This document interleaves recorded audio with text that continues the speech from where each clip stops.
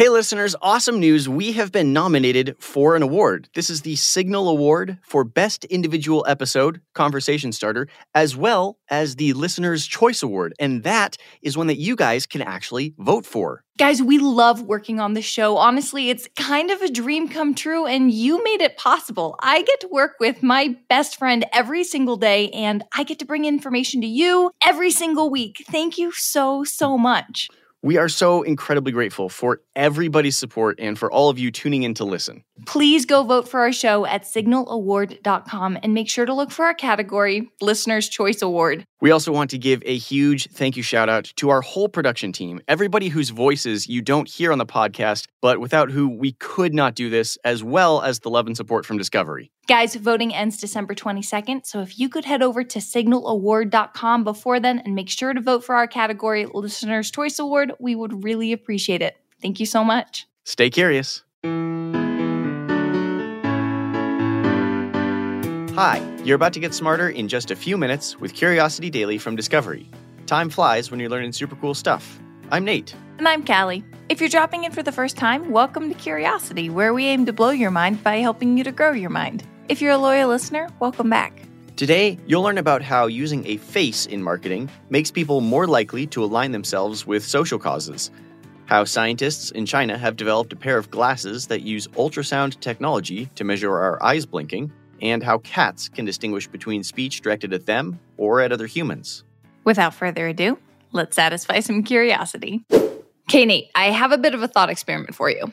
If I created an infographic, say for the rights of podcasters, would you be more likely to pay attention to my cause if it was a wall of text or if I had a cute little possum named Posse Podcast who said, podcasters need rights too? Okay, I might need a second to process all this. You Sorry. might have created the stupidest social cause imaginable. Hey! But I do think it would be more memorable because of the possum. I mean, podcasters do need rights too. I mean, that's just a fact. But anyways, yes, you're in good company because recent research suggests that no matter how informative any source is, it will always be more effective with a face attached to it, especially for social causes. Okay, that's a pretty interesting premise, at least. Why do you think that is? Well, I mean, I don't think it's any secret that the best way for a business to connect with its customers is an effective marketing campaign. And having a face or character attached to that campaign will make it more memorable. It turns out it's a similar situation for social causes, and there's a bit of science behind it. Researchers out of South Korea hypothesized that by anthropomorphizing, yeah, that's a word, a social cause or putting a face to it, it will more directly appeal to an audience's sense of guilt. Why would Posse Podcast appeal to someone's sense of guilt? He's obviously such a happy little guy. See, he's growing on you, isn't he? Maybe. Okay, so for your ad campaign to be effective, he's not a happy little guy. He's upset, and he thinks podcasters need more rights. Yeah. Maybe he's like crying, has a teardrop or something. No. I don't know. Anyways, the point is, the researchers say that an entity feeling pain is an image that gives us guilt because it makes us automatically think, what could I have done to prevent this? But if you want your ad to be even more effective, you attach a human face, not on the possum. I want to make that very clear. You don't attach a human face to the possum. To the poster, to the campaign. All right, so we don't have Posse Podcast. We'd lean more Holly Human. That was actually worse than Posse Podcast, but yeah. Alliteration, human, okay. Okay, so having a face attached to it increases the sense of guilt in your audience more substantially because now you have a relatable, innocent-looking person suffering. Okay, well, to be honest, this sounds a bit manipulative. It is. But there's this old saying, the ends justify the means. If done right, your campaign isn't lying to anybody. It's nudging them to pay attention. It's very difficult to get people to support social causes in general because it calls for a sacrifice of time, money, and effort. You have to make people stop and consider the consequences of not helping the social cause along. And to do that, a little guilt goes a long way. Okay, interesting. So how did the researchers figure this all out? Experiments. One of the experiments had them show participants a poster with a picture of an organic waste bin with sad-looking eyes and a frown with a caption that said, "Please feed me waste," with the idea being that the bin was sad that not enough people were recycling food waste. Oh, there's no way that actually worked. No, that actually worked. Okay. It totally worked. Those who saw the sad waste bin said they were more likely to recycle than those who were shown a poster that just had a normal waste bin and the words recycle. Plus, not only were the participants more likely to recycle, many expressed guilt over potentially harming another living being. Humans, we are so easily impressed. All right, I get the guilt, but there's got to be more to this. Oh, there is. So, having a character as the face of a brand gives that brand an identity. The truth is, people don't connect with logos or phrases the same way they connect with other people or human-like characters. Think about Flo from Progressive. Remember her? She's instantly recognizable and makes the super boring subject of insurance more relatable. She even has her own Twitter account with over 70,000 followers, which is just a few thousand less than Progressive's own account. Okay, yeah, that makes a little sense to me, to a degree. But is this really the most effective way to get people to care? Yeah. Well. The researchers say that most government agencies rely on expensive financial incentives, such as fines, to keep people afraid of bending the rules, to rely on supporting social causes. These are only effective to an extent. See, when people think they're being watched, they're more likely to follow a social norm, like not littering, for instance. But when fear isn't a motivator, fines mean nothing. That's unfortunately really true. I'm sure I'm not alone in having seen some random dude look over both his shoulders to see if anyone's watching before he throws his trash on the floor. Exactly.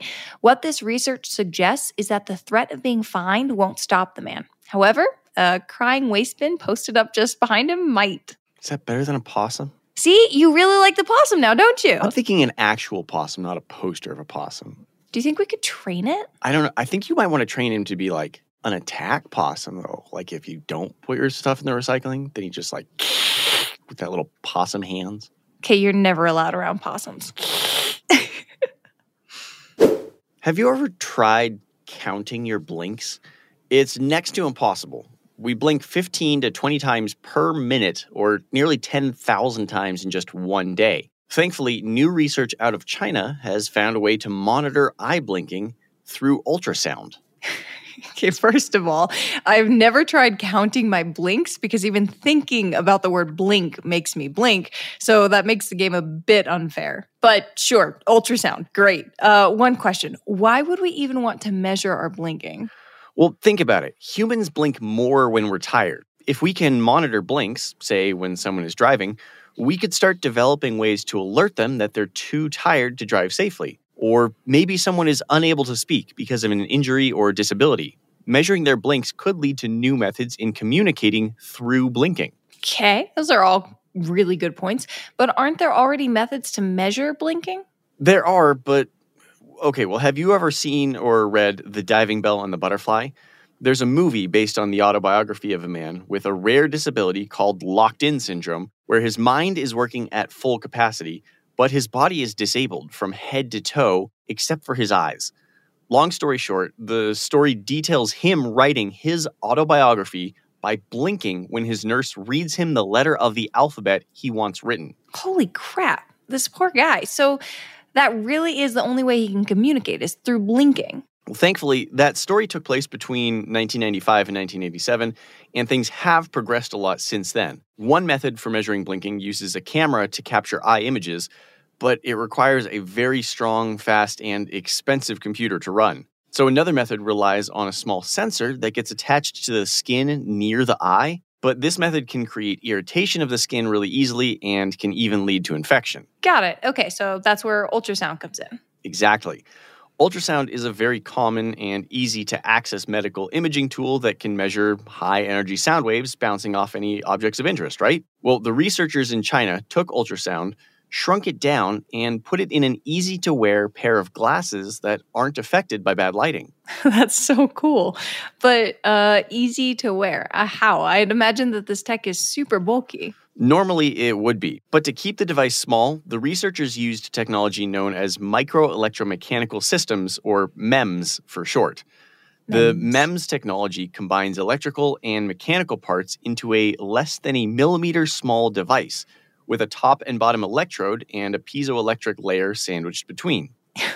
Piezo what now? Piezoelectric or piezoelectric or piezoelectric. Okay. As far as I can tell, all of those are correct pronunciations, but a piezoelectric is a unique material that builds up an electric charge in response to a physical force. So it's the perfect material for ultrasound detection. Awesome. Just so cool. So I'm assuming the glasses worked or we wouldn't be talking about them. Yeah, totally. To test them out, the scientists ran a series of eye-blinking tests, some with one eye open, some with one eye closed. The exact specifics of this experiment are a bit hard to explain, but to put it simply, they were figuring out how fast the glasses could register the blinks by the distance between the eye and the glasses. Would the measurements be effective for every person using the glasses? Okay, so this is where it gets a little complicated. Because this is ultrasound technology, the way the glasses work is like echolocation. The device sends out the vibration signal to the eye, which bounces it back to the device.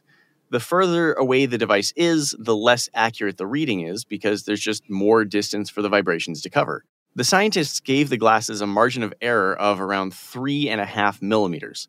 To see if that distance would work, they tested it on 6 people with a bunch of different eye shapes and eyelid thicknesses. The good news is that the machine was able to successfully detect whether each person had their eyes open or closed. That's awesome. But the presence of good news to me suggests that there's gonna be bad news. A bit, yeah. As you might have expected, the time measured for the reflective wave to return to the device was different for each person due to the eyelid and eye shapes. That didn't deter the scientists, though, because it still managed to measure the open and close mechanics of the eye. So they decided to observe the device in real time. How'd they do that? By creating a computer algorithm that recorded the ultrasound waves measured by the device, then calculating the time difference between each wave. Afterwards, it would output if the person's eyes were open or closed. The result, a successful monitoring of people's eyes for exactly 1 minute. 1 minute? Okay, I guess that's a pretty good start. Yeah, it definitely is.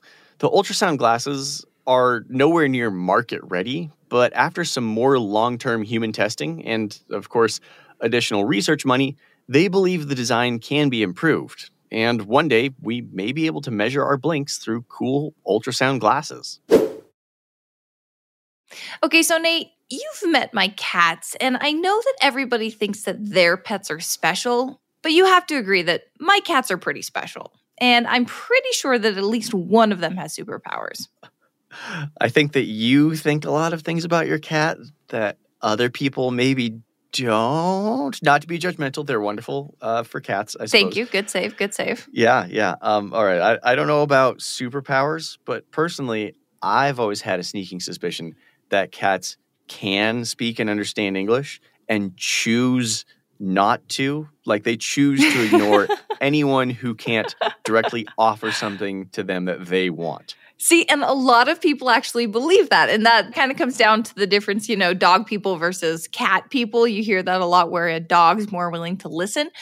But science supports the idea that cats don't even understand the meanings of specific words at all.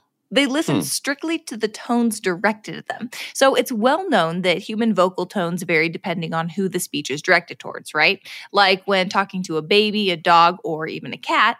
Well, What we just discovered is that it's not just the tone of voice that matters when talking to the cat. It's the specific voice making the tone. Okay. So like if your cat is on my lap and I tell her to get down, she's not ignoring me because she's a jerk. She's ignoring me because I'm not you. I don't have your voice. Well, it's twofold. One, my cat is in fact a jerk, and she knows that you're allergic, so of course she's going to be in your lap. Right. They do that. Based on the study, yeah, it's because you're not me. Researchers from the University of Paris-Nanterre got together 16 little kitties to see how they reacted to pre-recorded voices from their owner, as well as a stranger, when saying phrases in both cat-directed and human adult-directed voices. So, for example, if I'm talking to you and I'm like, hey, what's up, Nate? Versus me seeing my cat, I'm like, oh my gosh, hi, Sally, how are you? You're the cutest little kitty ever. That sounds like a pretty adorable experiment, gotta say. It's cute. Also, I apologize to all of our listeners whose eardrums I just blew out. This study might actually be my dream, but it was still an experiment. So there was a lot of criteria they had to meet. First, they tested how cats reacted when playing a stranger's normal voice, then the owner's normal voice. The next test played each participant's normal voice, followed by their cat voice. Throughout, they recorded and rated how intense each cat's behavior was while reacting to the audio. What do you mean when you say intense? Like to test if the voices were making the cats go crazy or what? No, I mean like the intensity of normal motion. So, for instance, did the cats sit down to rest, or did they get up and roam around meowing, looking for something? Did their ears move? Did their pupils dilate? How aggressively did their tails move? And so on. In that first test, 10 of the 16 cats showed a decrease in behavior intensity when they listened to a stranger calling their name. But when they heard their owners, ears flicked, increased movement around the room, and dilated pupils. Okay, so a strange voice, different tones, sort of mellowed out. The voice and tones that they're expecting, they get, more excited and stuff. That's that. Yeah. Okay, gotta say that's adorable. It is adorable, right? And the second test, the results were similar. 10 cats would hear a more adult-oriented voice, even if it was their owner, and their behavior would decrease. But the kitty voice that you hear, instant excitement, unless the kitty voice came from a stranger. Huh, that's kind of weird. Why do you think that is? Well, I mean, aside from the fact that my cat will never love anyone as much as she loves me, it boils down to the importance of one-on-one socialization. We've talked before about the unique bond owners and pets have together, and contrary to popular belief, it's the same for humans and cats. The very sound of the cat owner's voice is how the cat knows it's around safety. Oh, okay, I see what this is. You're saying I'm an unsafe environment for your cat. Nate, you are allergic to my cat. That means your cat is an unsafe environment for me, not the other way around. Well, then either way, you're keeping each other safe. Let's recap what we learned today to wrap up. Are you fronting a social cause and having a little trouble getting people to pay attention? Research says add a relatable face to the campaign. By having a character people identify with, you are more likely to get people to pay attention and potentially want to help out of a feeling of guilt.